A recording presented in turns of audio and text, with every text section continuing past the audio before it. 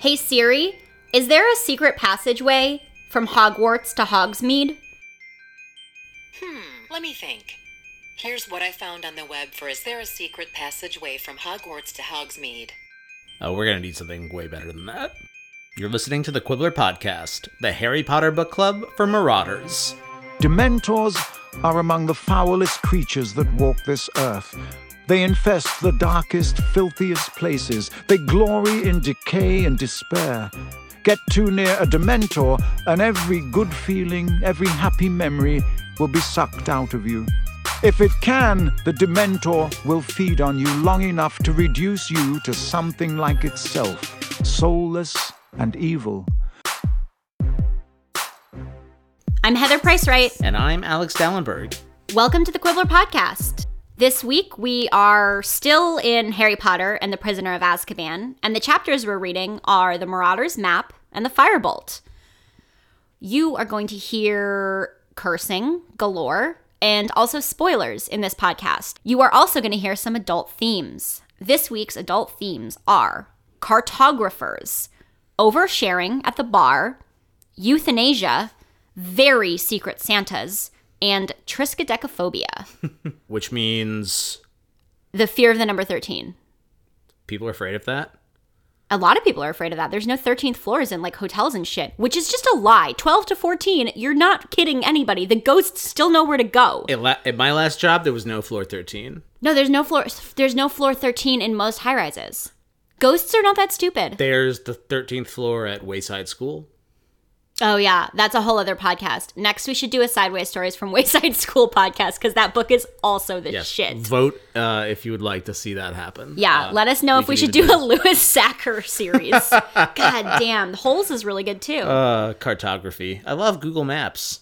Dude, yeah, actually, before we moved to New York City, Alex spent many an evening just wandering around the neighborhood we now live in Brooklyn on Google Street View. And now he does that in places like Sofia, Bulgaria. Fun fact, whenever I see a new city I don't recognize in the SoundCloud stats for the Quibbler, I just drop the little Google Maps guy in your town square and wander around. So we know where you all live. We don't know the address. No, we don't know where you live. We know what your various grocery stores and town centers look like. We do indeed. All right. Do you want to tell us what happens in these chapters? Harry spends a restless weekend in the hospital wing clutching the remnants of the Nimbus 2000 and thinking about his dying parents. Harry realizes that when the Dementors get near him, the voice he's hearing is his mother before Lord Voldemort kills her. So, I mean, that's real as shit. Lupin returns to classes. Harry has a word with Lupin afterwards and wants to know why the Dementors affect him as much as they do. Lupin explains that because Harry has real horrors in his past, the Dementors, really fuck his shit up. Lupin explains that Dementors force us to relive our worst memories. So, because Harry has the embedded subconscious memory of his parents' death in his little brain box, that is what he experiences when Dementors get near. So meditate on that, everyone, and cry forever. As we near the end of term, there's one last weekend for everyone but Harry to go to Hogsmeade. Harry's a little bummed out about this, but then, motherfucking Fred and George present him with, the motherfucking Marauder's Map, which is, Google Maps on steroids. Usually I'm like, Muggle technology superior to wizards, and maybe you could make an argument here that it is, but the Marauder's Map shows you all of Hogwarts, where everyone is at any given moment, and also little Easter eggs, like how to get into the secret passage to Honeyduke's, which is the most badass candy store you can even imagine on this or any planet. Harry gratefully takes this gift of knowledge from Fred and George and jumps into a humpback witch, into a secret passageway. Weirdly, Harry's not triggered by secret passages after his whole Chamber of Secrets adventure last year, which involved murder snakes. But Harry wanders down the secret passage into the Honeyduke cellar, meets up with Hermione and Ron, who Hermione is skeptical of this endeavor. Ron's pretty psyched because Ron doesn't think about future ramifications of his or anyone else's decisions. They hang around the Honeydukes, check out some crazy-ass candies that make you feel like you have, like, frogs in your stomach. And then it's real fucking cold outside, so they go to the Three Broomsticks. In the Three Broomsticks, they're having some butterbeers, which are... Heather, what's a butterbeer? It's like... How do I describe this? It warms you from the inside. It's like amazing... It's whiskey. It's not whiskey. No, but I know, it's I'm kidding. It's like whiskey for babies. It is. It doesn't get you drunk. It gets house elves drunk, but that's next book. It does get house elves drunk, yeah. So I don't know if it's alcoholic or not. Hilarious. Maybe it's like decaf coffee, where like if you're not accustomed to like the tiny dregs of caffeine that are in decaf coffee, it would affect you. Right. Like maybe it's alcoholic the way like kombucha is alcoholic. Or like 1%, it's like O'Doul's. Or right. Okay, anyway. It's better tasting than non-alcoholic beer, however, because Which is Harry says horrible. It's the most delicious thing he's ever had in his life.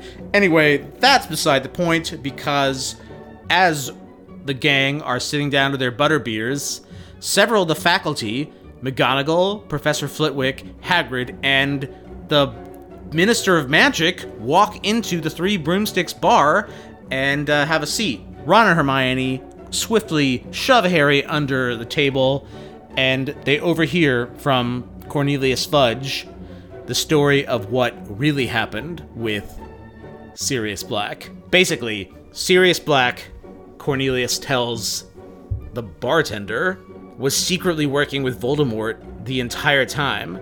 No, you have to back up. And, there's so much here. Okay, no, I can tell it in a linear fashion. You get it done. What we find out is that Sirius Black and James Potter had been best friends since childhood. They were thick as thieves at Hogwarts, and the biggest troublemakers the school had seen up until Fred and George Weasley. Nothing changed when they grew up.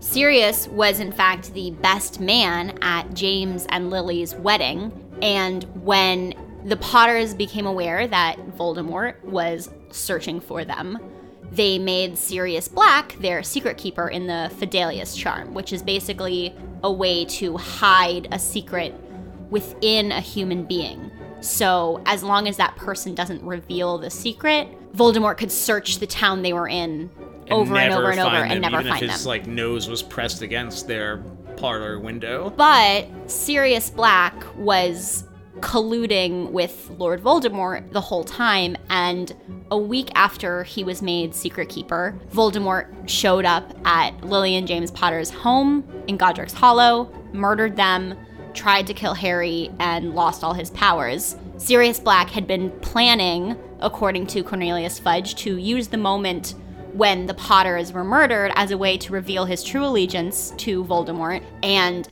when that didn't happen because Voldemort lost his powers because of Harry Potter, Sirius went mad and showed up in a crowded city street the next day, confronted by Peter Pettigrew, the best friend, one of the Potters' best friends. Another of the close friends of the Potters, who was weeping, "Lily and James, Sirius, how could you?" Sirius blasted Pettigrew and 10 muggles who were in the way to smithereens. The largest piece of Peter Pettigrew they could find was a single finger, and that is what sent Sirius Black to Azkaban. So basically we find out that not only is Sirius a psychopathic murderer, but he hardcore shafted Harry's dad. And he remains Harry Potter's godfather. And he is singularly obsessed with eliminating Harry because Harry ruined his, big reveal. So that's some heavy shit to talk at a bar. Harry overhears it all and he's like, no, that's not true. That's impossible. Harry can't remember how he gets back to Hogwarts even. He's so, distraught at hearing this news. The next day, Ron and Hermione, obviously knowing that Harry has, a lot of shit to process, say, hey, let's go to Hagrid's. Harry says, good. I can ask Hagrid why he never told me that my dad's best man and my godfather helped murder my parents. So Ron and Hermione are like, maybe this isn't such a good idea, but they go anyway, and we find out in Hagrid's hut, Hagrid is, weeping. He's probably had too much to drink. because that's how Hagrid copes. And we find out that, well, Hagrid won't be held responsible for Buckbeak's attack on Draco Malfoy. Buckbeak has to go to trial before the Committee for the Disposal of Dangerous Creatures. So Harry realizes he can't, go hammer and tongs at Hagrid right now. Hagrid's really upset. They gotta help Hagrid win this case for Buckbeak. Christmas is next. There's a pretty sweet party in the Great Hall.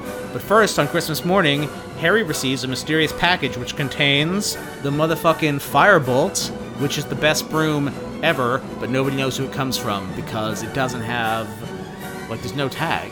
So Ron and Harry are psyched. Hermione is very suspicious. Fast forward to that sweet party I just mentioned. Everybody's opening crackers and eating a lot of roast potatoes. Ron and Harry head back to the dormitory. Hermione hangs back to talk with McGonagall, probably because she's got to, ask about taking some more classes. No, she's ratting out the Firebolt. It's a suspicious package. So Hermione's if you see something, say something. She says something to McGonagall. McGonagall comes into the porthole, confiscates the Firebolt because it has to be checked for jinxes, because it might be booby-trapped by none other than Sirius Black. And that's what happens in this week's chapters. Yo, Hermione would be on one of those posters on the subway that was I saw something and I said something. She's one of those NYPD heroes on the subway posters Protector of New York City. Protect your fellow New Yorkers. She's I don't know, there was a mysterious broomstick. I knew I should call it in. People thought I was doing the wrong thing, but I'm proud of my actions. Hermione's right, by the way, but we'll get to that. So we got to talk about wizard candy. There were shelves upon shelves of the most succulent-looking sweets imaginable. Creamy chunks of nougat, shimmering pink squares of coconut ice, fat, honey-coloured toffees, hundreds of different kinds of chocolate in neat rows. There was a large barrel of every flavour beans, and another of fizzing whiz-bees. The levitating sherbet balls that Ron had mentioned. Along yet another wall were special effects sweets. Drubel's best blowing gum, which filled a room with bluebell-coloured bubbles that refused to pop for days. The strange, splintery, tooth-flossing string mints. Tiny black pepper imps, breathe fire for your friends. Ice mice, hear your teeth chatter and squeak. Peppermint creams shaped like toads. Hop realistically in the stomach. Fragile sugar-spun quills, and exploding bonbons. So one thing I was thinking was leave it to wizards to create candy that is specifically and deliberately uncomfortable / dangerous. The acid pops. They burn a hole in Ron's tongue. That's insane. That is a fucking chemical weapon. Well, I guess wizards can kind of subject themselves to these weird experiences because they can regrow bones. That's actually a really good point. Wizards can have more extreme versions of a lot of the things that muggles have because danger is a different concept to them because they have the ability to heal themselves from things that would, burning a hole in your tongue would be a horrifying experience. Yeah, that's a problem if you're a muggle, Even the one where the frogs hop realistically in their stomach, nobody asked for that. This sounds fucking terrible to me. They're really into these kind of odd physical sensations, which I think muggles would be too if they weren't dangerous. I mean, people have, fight clubs and shit. Yeah. Pain is an interesting physical phenomenon. And I guess if you could experience pain or discomfort in a non-risky way, probably muggles would too. Yeah. I mean, I guess it's another side of pleasure, but still, it's just it's so wizard culture to have candy, which is supposed to be this specifically overwhelmingly pleasurable experience that makes you feel really fucking weird, man. Well, I think candy is about sensuality. And transgression. Especially in children's books, because these pages are ripped from Willy Wonka, where... Oh my god, that's so true. Or Charlie and the Chocolate Factory is the book, where candy is spectacular and amazing and an escape, but you could drown in a fucking vat of chocolate, yo. This is another one of those chapters that really is ripped straight from Roald Dahl. It's not like ripped, but it's like definitely an homage. That's not what I mean. Yeah, not ripped like it's stolen, but it's because I feel like the comparisons that people make with the Harry Potter books are very often to other fantasy series. Like there's pretty obvious like Lord of the Rings and stuff. But I think she actually owes a lot more to Roald Dahl than we talk about culturally all that often. Yeah. Certainly the children in peril overall tone is very Roald Dahl. But you're right. This candy scene is very, very, very Charlie and the Chocolate Factory. Even to the point where there are giant lavender bubbles in Drupal's Best Blowing Gum. So it does seem like it's a specific analogy. Which is a reference to Violet Beauregard, who's the one that blows up like a blueberry right. in Charlie and the Chocolate Factory and has to be rolled away. This is going to be a little bit of a digression, but I just want to talk about this because this is an argument that I have with a coworker of mine. Those kids die, right? I think so. Is it a listener? I don't know. It's my coworker Suzanne, who, if you are, I don't know if she listens. If you do, hi Suzanne. No, it's not a big argument, but she and I have had this conversation a couple of times because I think that story is genuinely sinister. I think those children die. Well, I can fill in for Suzanne because I couldn't handle that as a kid, so I assumed that they didn't die and they were just, I feel like psychologically tortured by Willy Wonka, and that it's like, you could have died, but you didn't. We rescued you. There's this whole vibe where the Oompa Loompas are like, wink, wink, like, yeah, sure, we'll get her out of the garbage disposal that goes straight into the incinerator. Like, I read those, even when I was a kid, I read that as those selfish, greedy, bratty children, they die. Well, the candy doesn't kill anyone in this book. So. I know, but I just wanted to bring up that particular debate because it's like it does relate to this concept of like children in genuine peril, which is true in the Harry Potter books. I think all the kids in Willy Wonka straight up die. Well, it's been a long time since I've read Charlie and the Chocolate Factory, so I'm the not Oompa like Loompas seem to be being pretty sarcastic when they promise to save them. Like Mike TV doesn't get put back together. He doesn't die, but he stays mini. The kids and the witches die.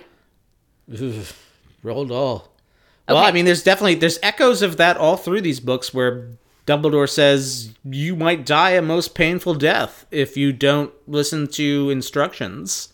And he's not really fucking with y'all.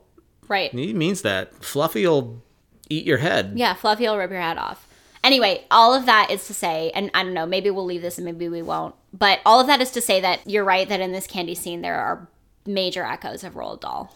And the candy's so imaginative and lovely, and I've mentioned this before, but there are so many scenes that you can just tuck yourself into and be cozy and cheerful in the midst of a lot of awful stuff going on. But on the flip side, one thing I think she does really well is tap into kids' real desire for edginess and kind of pushing the envelope. Because I think the fact that a lot of the candy isn't pleasant, like the blood lollipops and the cockroach clusters are really gross. And I think that's a thing that a really, really talented writer for children does, is realize that kids aren't that sweet. Kids are actually pretty perpetually looking for things that are gross or horrifying. Like kids really respond in a certain way to extremes. And so she's really good at not kind of like pandering to the sweet, enveloped, like cozy quiltness of childhood and more responding to kids' desire for things that are kind of bonkers, which I really like about this candy scene. Right, because it could be pastoral and it's not, or like pastoral is not the right word, but like a Norman Rockwell painting. Right, it could be very much like, oh, it was the most beautiful candy and there was one candy that made you feel like you were in a castle. I don't know, we're going to cut that out. But like she could be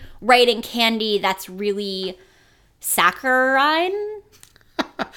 What is candy if not saccharine? Sorry. She could be writing candy that's really saccharine, but instead she's writing candy that's like kind of supremely fucked up, which I think is more real what sugar. Kids want. This sugar will fucking kill you. Yeah, just like real sugar actually does. Ooh. Yeah, never mind. That's too dark. And the rest of this episode will be a digression on nutrition. Not from us, yo. Yeah, no. I also want to talk about the map, just briefly, because the Marauders map is one of these truly iconic wizard magical devices. It's up there with the invisibility cloak in terms of just a particular stroke of ingenuity on the part of Rowling. I mean, in my mind, it's better than the invisibility cloak. We've seen invisibility devices in other fantasy and fairy tales. The Marauders map is written by James, Sirius, Remus, and Peter. Yeah, spoiler alert. It's this work of authorship. Yeah. Well, it's also just one of the most singularly inventive devices in this series. Right. It's also one of the items, it's one of the magical items you covet. It is.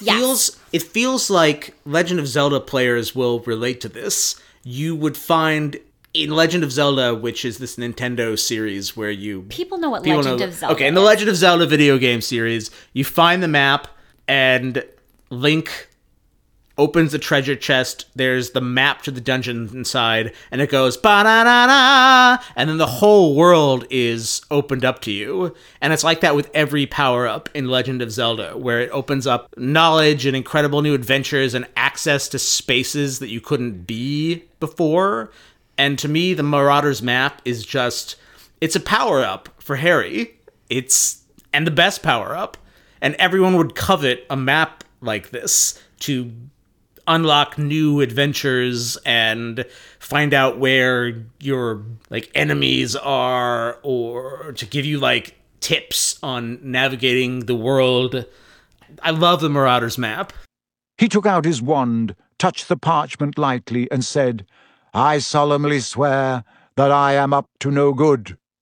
And at once thin ink lines began to spread like a spider's web from the point that George's wand had touched. They joined each other, they crisscrossed, they fanned into every corner of the parchment. Then words began to blossom across the top, great curly green words that proclaimed, "Messrs. Mooney, Wormtail, Padfoot and Prongs, purveyors of aids to magical mischief makers, are proud to present the Marauders Map." It was a map showing every detail of the Hogwarts castle and grounds, but the truly remarkable thing were the tiny ink dots moving around it, each labelled with a name in minuscule writing. Astounded, Harry bent over it. A labelled dot in the top left corner showed that Professor Dumbledore was pacing his study. The caretaker's cat, Mrs. Norris, was prowling the second floor, and Peeves, the poltergeist, was currently bouncing around the trophy room. And as Harry's eyes travelled up and down the familiar corridors, he noticed something else. This map showed a set of passages he had never entered, and many of them seemed to lead right into Hogsmeade, said Fred, tracing one of them with his finger. "There are 7 in all."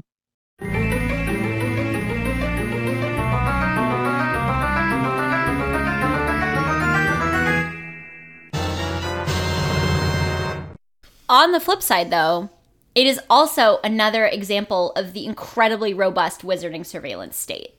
You can see everything and everyone all the time. The difference, though, is it's not in the hands of the state. It's an active resistance against the Hogwarts disciplinary system.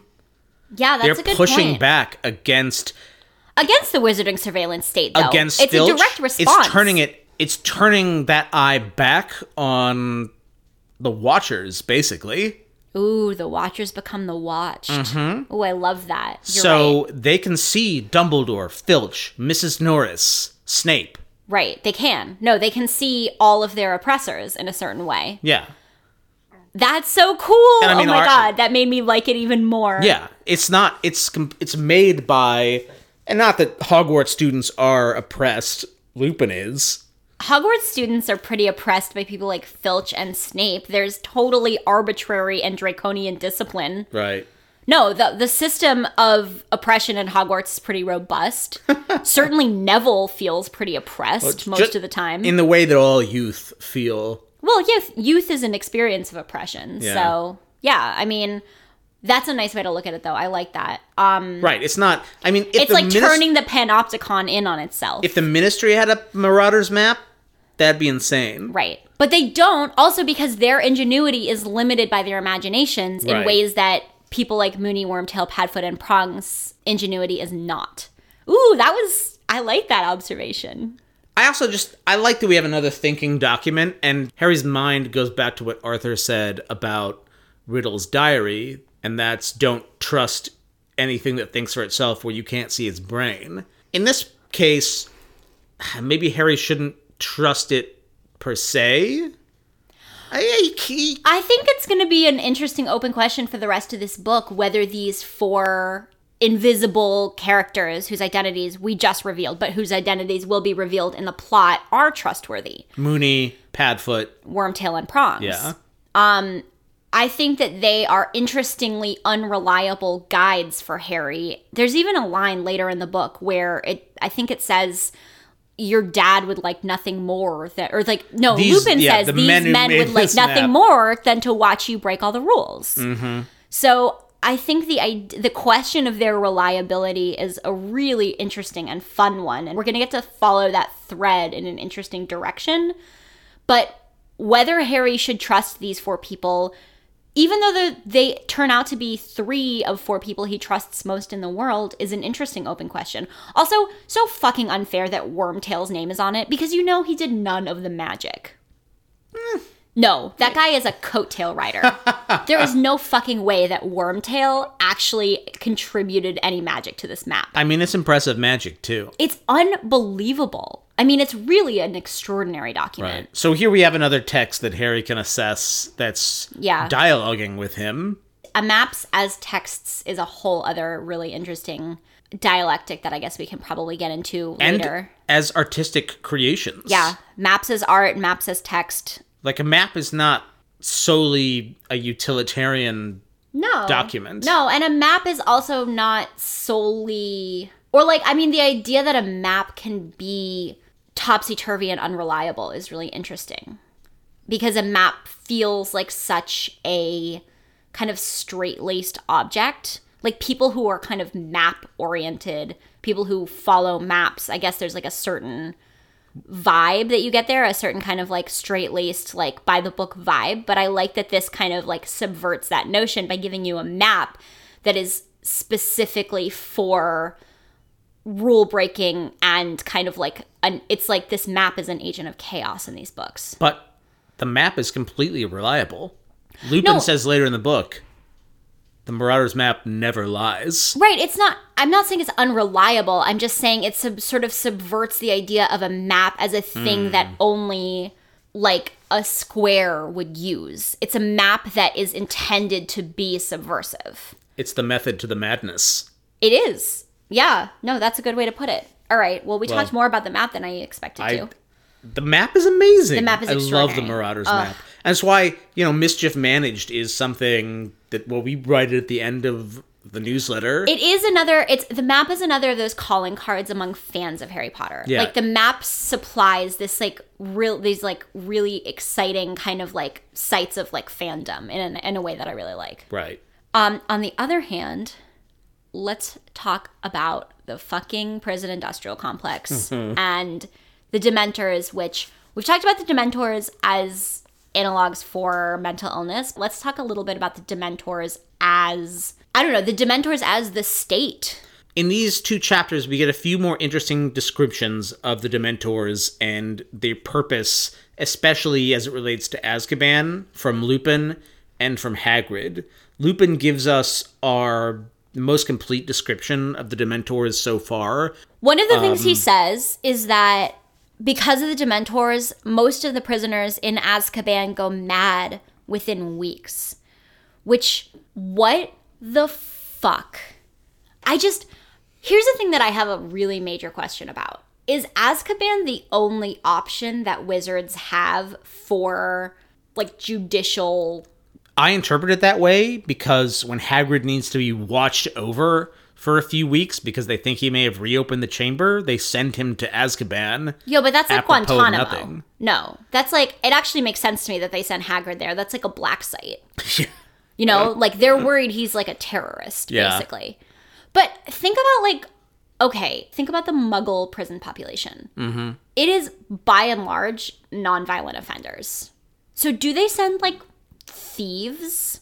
Or, like, I don't know if the wizarding world has drugs, but do they send, like, people who are charged with, like, fairly petty crimes to Azkaban? In the beginning of the book, Harry's worried that he's going to have to go to Azkaban for inadvertently performing underage magic. But Harry also doesn't know. Right. But what I'm asking is he right? Do they send people to Azkaban for that kind of shit? Fudge tells him we don't send people to Azkaban for blowing up their aunts. Okay, but Fudge is also being disingenuous in that scene because he is trying to protect Harry from Sirius Black. Well, as we've seen, it's highly fucking subjective who goes to Azkaban and who doesn't. Lucius could probably be sent to Azkaban for any number of things that everybody seems to fucking know, but Hagrid gets sent to Azkaban because he may or may not have reopened the Chamber of Secrets. So it's unequal, just like our own justice system. Right, and their due process seems to be deeply lacking. But what I'm saying is, like, to live in a society where all crime is punished by eternal psychological torture. And here's the other thing that it seems... The thing that I was thinking about as the most disturbing about the way that Azkaban seems to function is you can't release people. It doesn't seem, with the exception of Hagrid, who basically goes there to be, like, held without bond, it doesn't seem like leaving Azkaban after serving a term with limits exists. And you can't release people from Azkaban because you're releasing crazy people. Like, how are people who have been in Azkaban and then leave going to rejoin wizarding society? Well, we asked the same question in the Muggle world. Okay, I mean, yes, I know that. And there are obviously really interesting and strong ways in which this relates to criminal justice in the Muggle world. But consistent psychological torture of this degree is not the same as, like, going to, like, jail. Do you think that's something that Rowling is trying to convey? Like, is she anti-prison? I can't figure out if this is, like, a deliberate metaphor. I think this is a strong indictment of the prison industrial complex, through and through. Harry, Ron, and Hermione watched him breathlessly. They had never heard Hagrid talk about his brief spell in Azkaban before. After a pause, Hermione said timidly, "Is it awful in there, Hagrid?" "You've no idea," said Hagrid quietly. "Never been anywhere like it. Thought I was going mad. Kept going over horrible stuff in me mind. The day I got expelled from Hogwarts, day me dad died, day I had to let Norbert go." His eyes filled with tears. Norbert was the baby dragon Hagrid had once won in a game of cards. "You can't really remember who you are after a while, and you can't see the point of living at all. I used to hope I'd just die in me sleep. When they let me out, it was like being born again. Everything came flooding back. It was the best feeling in the world, mind. The Dementors weren't keen on letting me go." "But you were innocent," said Hermione. Hagrid snorted. "Think that matters to them? They don't care. Long as they've got a couple of 100 humans stuck there with them, so they can leech all the happiness out of them. They don't give a damn who's guilty and who's not." That's like for-profit prisons. Right. I don't know how it works in the United Kingdom, but prisoners are profit centers. And for the Dementors, they are a source of, like, sustenance and energy. And in, like, the real world, they're a source of profits for many companies. Like, private prison stocks spiked after Trump was elected on hopes that more people would go to jail. More people would be detained prior to... Yo, that is so fucked up. Like, deportation, etc. You know, that, like, kind of a law and order state would become more prominent. Or Little Siberia in upstate New York.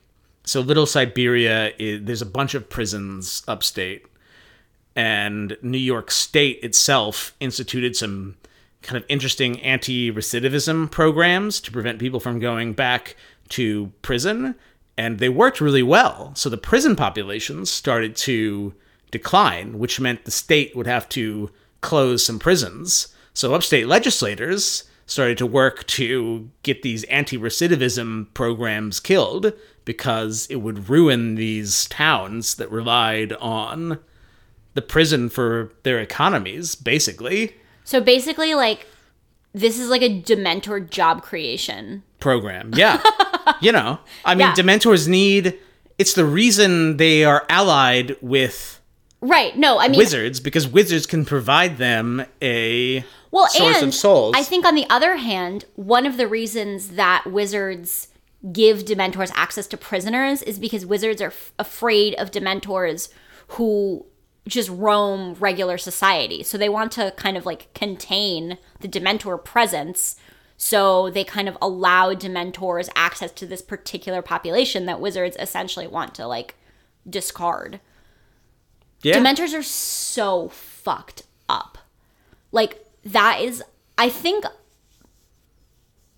I guess maybe aside from Lord Voldemort, that's her most, like, horrifying invention. I think it's far more horrifying than Voldemort. Yeah, I think you're probably And right. who does Harry think of with the Boggart? It's Right. the Dementors. No, that's a really, really good point. So, Dementors are the worst. But just the idea that you send people to prison with the specific intention of eliminating their will to remain human. I mean, we do that now. Think about solitary. No, I know. I'm saying I just think it's like a really, Yeah. really, really strong indictment, but it's also a really chilling part of these children's books. To me, it's through and through an indictment of the specific way Western societies do prison. Yeah, that's a really good point. Also, it turns out that J.K. Rowling worked for Amnesty International for a while, so certainly there's an organization that has a pretty particular point of view on prisons and confinement in general. So, Yeah.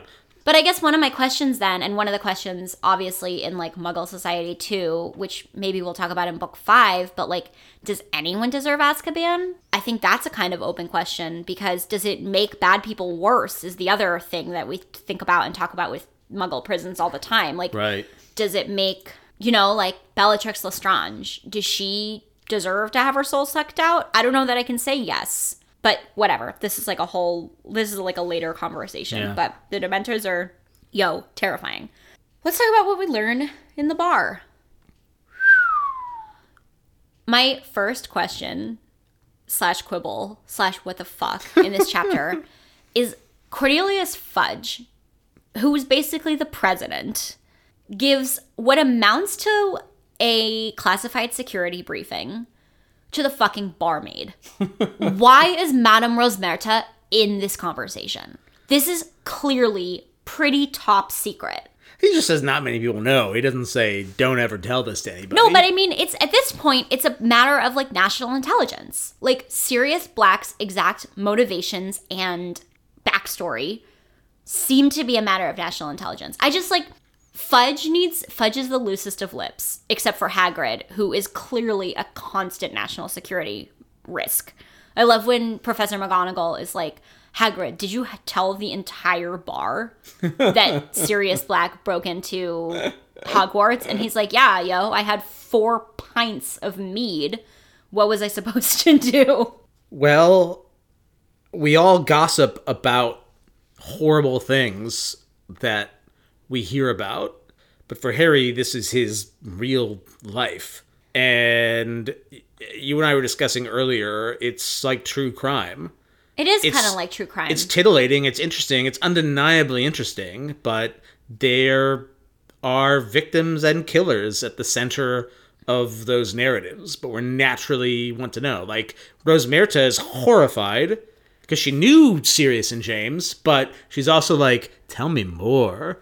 That's true. Yeah, I think true crime is an interesting thing to talk about here because it's like, it's super sad, but it's also really fascinating that Harry overhears kind of one of the essential stories of his identity in this really gossipy fashion. It's the only way he's gotten it because Draco alludes to it in previous chapters, which we haven't had a chance to discuss yet. But Draco says, if it were me, I'd go after him. Yeah, oh, you don't know? Oh, my lord. So, to me, I think the most arresting part of this revelation is when Harry returns to the dormitory and takes out the photo album to look at the old pictures. Because the exposition's amazing. I love the tangled web and the complication of the relationships. And the revelation itself is really exciting. Even though we learn later that it didn't actually happen right, this which way. Is even more interesting. Right. That even this subversion gets subverted. Yeah. I don't know. I just found it, I found that moment very, very evocative. The more you learn about who and what you come from, the more complicated it becomes to tell yourself one story about your family or like one story about who you are. So one of the things that is interesting about this scene is just it complicates who Harry is and it complicates the legacy of his family because, you know, his parents trusted Sirius. And so his experience of that betrayal of trust is as fresh and as rich and as meaningful as his parents' would have been if they had like lived through that. And one of the things I think that's really interesting about this is that it sort of gets at the way that family trauma has a legacy because Harry is basically feeling what his father would have felt if his father hadn't died at the hands of this betrayal. So he's sort of like adopting betrayal that he never firsthand experienced. Yeah. You know? And so it's this way in which we feel our family's ancient pain. I mean, and I think it's a really interesting depiction of how familial experience echoes over generations and generations.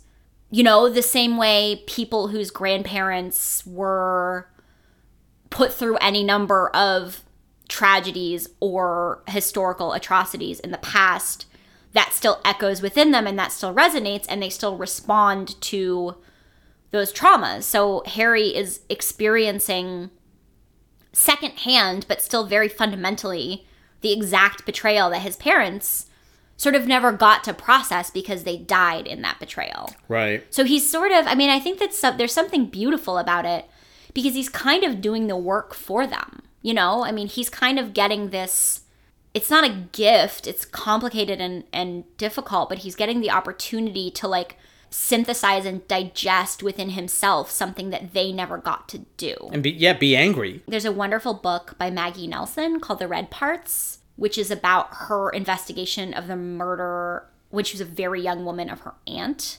Maggie Nelson wasn't born yet, but her aunt was killed by a serial killer when she was in college. And it's sort of about this, like, the process of synthesizing a loss that isn't your loss, but it's still yours because, like, even if you don't remember the person who died, that still lives in you in a really, really real way. So I think that's an interesting thing that is happening to Harry right now.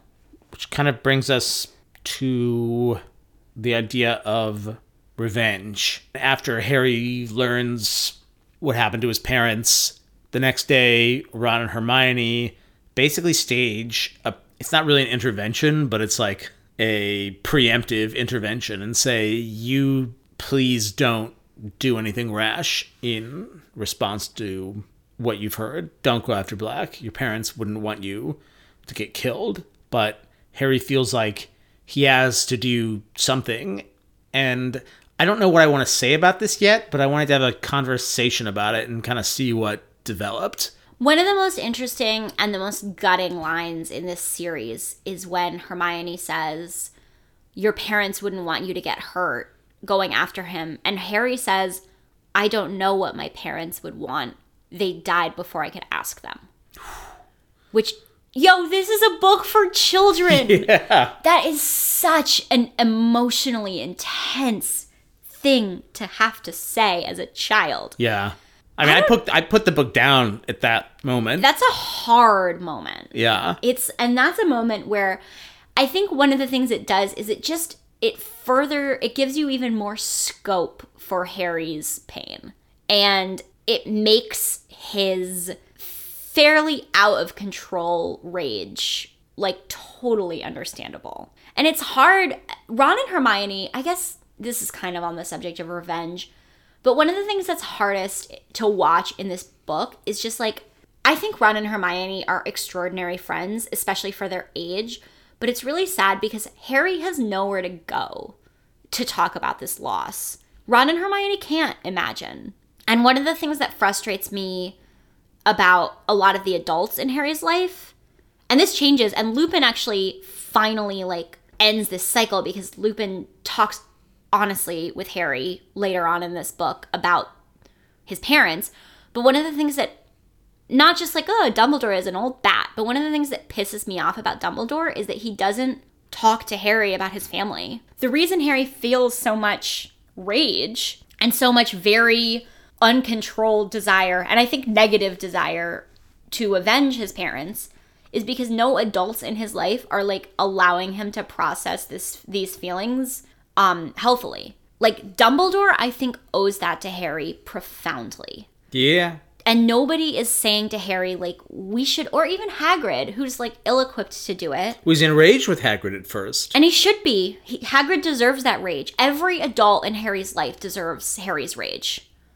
Because Harry is like, nobody is fucking dealing with this reality of my life. They're hiding it from him. They're obscuring the truth. They're trying to keep him, like, quote unquote safe. And he's like, who the fuck cares if I die? Like, I'm not emotionally safe. So I place the blame for that squarely on Dumbledore's shoulders for, like, failing utterly to give Harry an opportunity to process his parents' death. Right. And this goes back to kind of like our critique of like wizard culture overall, where it doesn't include space for emotional catharsis. Like there aren't counselors. There isn't anyone that Harry can talk to. So I feel really sad for Ron and Hermione. And this is like a place of like real empathy I have for them. Because what are they supposed to do? Like they don't know. They're kids too. And they work, I really believe that they do an enormous amount of emotional labor for Harry. They try so hard to be there for him, but they're not equipped to deal with this. And they do their best. And I think actually that this scene where they try to convince him that it's not worth hurting himself is a really profoundly beautiful scene. And I think they're doing the right thing, but they also can't provide the emotional support that Harry needs. So should Harry go for revenge? No. I mean, I think... Why not? I think Ron and Hermione are right. What would that accomplish? I mean, I agree with you. I'm just kind of asking that rhetorically. Well, I think the most important reason is because Harry's death is Sirius's aim on a larger scale. If you like evil Sirius or imaginary Sirius, right. evil imaginary Sirius. Evil Sirius. I think the most fundamental reason why it's stupid for Harry to seek revenge, and why Ron and Hermione are right, and Hermione even makes this point, is like killing Harry gives Sirius like a straight shot to Voldemort. Harry should do some self-preservation because Harry is one of the main things standing between Voldemort and like full power. Mm-hmm. And Harry has proved that to himself twice now. You know, Harry is able to Harry is able to defeat Voldemort twice after he's a baby. So I wish that there was a grown-up in Harry's life to be like, look, like your life is very important. And one of the most profound things that you can do to honor your parents' memory is be a thing that Voldemort can't get past. Yeah. But what a huge responsibility. And that's why I'm saying Harry needs some fucking emotional scaffolding to think about it that way. And he's just not getting any of that. Right. Yo, poor Harry. Okay, well, that was super intense. But semi-relatedly, like, let's talk about the firebolt and Hermione's actions. What do you think of that? Harry can't have nice things. I know, it's actually really sad. He really can't have nice things. Harry's past makes it impossible for anything to be uncomplicated, even Quidditch. Yeah. And that's his refuge, right? Yeah. Quidditch, and now Hermione trots in and wants to take this broom away from him. But at the same time, she's right. She's right, but it's sad. Like, she and McGonagall are doing the right thing, but it's so wrenching because Harry, all he wants is just to fly around on that thing. Mm-hmm. I don't know if I have anything more to say about it than, like, it sucks that Harry can't have anything that is all the way safe. Poor buddy. I know. But he does get to have a pretty sweet Christmas dinner with Dumbledore and faculty. Kind of awkward, but also, you know. Well, here's the thing that I like about J.K. Rowling. She does a really nice job of interspersing these incredibly intense moments with really sweet, funny, delightful scenes. Like, this Christmas dinner is great, and it's really warming. One of the things that I like is I just imagine Dumbledore and Flitwick just, like, totally queening out about, like, the decor.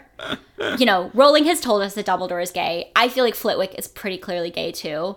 And I just can imagine them, like, okay, we're going to have lights, but they're really fairies. And, you know what I mean? Like, there's just... It's so aesthetically pleasing, and I feel like, you know, Hagrid says, like, oh, Dumbledore's got so much on his plate right now, earlier, and he's just party planning. Dumbledore really, like, he knows how to throw a fucking party. Great moment when Dumbledore gives everybody the crackers, and Snape opens his, and it's Neville's grandmother's hat with the vulture. And Dumbledore's just trying to say, Snape, chill out, man. Like, have a sense of humor. I like that Dumbledore trolls Snape a little bit. Yeah. He hardcore trolls Snape. He's trolling him. But you're right. I think actually Dumbledore, one thing, I'm going to give Dumbledore some credit right now. This is the thing that I like about Dumbledore. He really tries to give Snape a lot of opportunities to kind of, like, rejoin society and not be such a dour motherfucker. Yeah. Like, Dumbledore's just sending a message to Snape. He's like, we're all friends here, dog. Just laugh at this. Yeah. And no, Dumbledore, I think, tries really hard to help Snape deal with all of his Snapeishness. It doesn't go great. Because one thing we can give Dumbledore the character credit for is he really does see the best in people. He does, and he cares about people really profoundly. Mm-hmm. Like, he loves Snape. He sees the things in Snape that make him an exceptional person, and there's a lot in Snape that makes him an exceptional person. Right. So this scene with the hat, he's trolling him, but he's also, like, I think in a way it's like an olive branch. It's like, you are allowed to just, like, own this. Yeah. Like, here's an opportunity to become likable by owning this. But of course, fucking Snape totally passes it up. You know? He can't. He cannot get out of his own way. So I love that scene. Professor Trelawney and Professor McGonagall's, like, little spat is so funny. Like, McGonagall is she's such a shade monster. Yeah. Well, and, like, she sees right through Trelawney. Trelawney's like, oh, if I join the table, that's 13 people, yo. And McGonagall's like, I think we'll live. Yeah. Trelawney's just such a phony, but she's a really fun character. Like, when she's like, oh, I foresaw myself leaving and joining you from my solitary luncheon. And McGonagall is like, you don't say. Maybe you've just been smelling this, like, house elf slave cooked food all week, and you were like, that shit, those chipolatas smell delicious. Who's your unsung hero? Mine is Fang, who's such a good boy. Such a good boy. Top good doggo. Just puts his head on Hagrid's knee. So gently. To help him through his trials. Yo, can you believe they have show trials for animals? Oh my god! Yeah, it'd be like if we put one of the SeaWorld orcas on trial after it, like, killed a trainer. Insane. But like a trial. An actual, like, legal trial. They're gonna fucking put this animal on trial. It's very dumb. That is nuts. They're like, they have you anything to say for yourself? And he's just like, munch, munch. Yeah, just eating, like, fucking rabbit heads or whatever hippogriffs eat. I don't know. My unsung hero is Rosmerta. For giving Ron a big old boner. Yeah. First of all, she's a curvy sort of woman, is how Rowling describes her in this very funny scene. Also, I love a gossip. If I was in this scene, I would be Rosmerta. I would be like, what was next, minister? And she's, like, kind of using her, like, sexy to, like, get Cornelius Fudge. The goods. Right. I just like how Rosmerta manages to single-handedly like get all the deets in this scene. Slaying with the also, heels. Also, she wears badass shoes. Yeah, she wears sparkly aquamarine high heels. So. And Harry gets to like watch her feet for a long time, and I feel like he finds that like a little bit stirring. So overall, like she's a sexy lady and she's good stuff. All right. I think that's it. Yeah, this week's episode is brought to you by Honeydukes. A stomach ache or a hole in your tongue, guaranteed, or your money back. The audio clips that you heard are courtesy of Penguin Random House Audio. They are Jim Dale's performance of Harry Potter and the Prisoner of Azkaban. Please do us a solid. Rate 5 stars if you would. Write a little bit of a review. We got such a nice one this last week. We did. We got a really, really sweet review. One of you wonderful listeners picked up on the catwife. Hashtag catwife. Hashtag catwife. Hashtag murder tree. Hashtag murder tree. I don't know why I repeated you. You did. I liked Hashtag ass cabin. Yeah. Hashtag ass cabin. That's a good one. So yeah, please rate and review us. We love it. And it helps us out a lot. And also subscribe to this podcast on iTunes or wherever you get your podcasts. Follow us on the socials. We are at Quibbler Podcast on both Twitter and Instagram. Tomorrow is the superb owl, so we'll be posting some owl pics, which will be sick. Get ready for that. We also have a newsletter. It's tinyletter.com/Quibbler Podcast. Sign up for more superb owls, etc. Bonus links, and show notes, basically. Next week, we're actually going to read 3 chapters because we've got a couple of kind of shorty ones.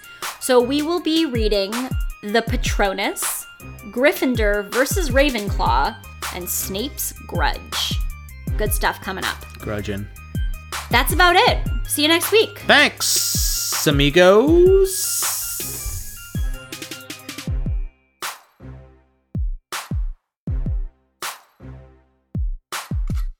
How are the flubberworms? Dead, said Hagrid gloomily. Too much lettuce.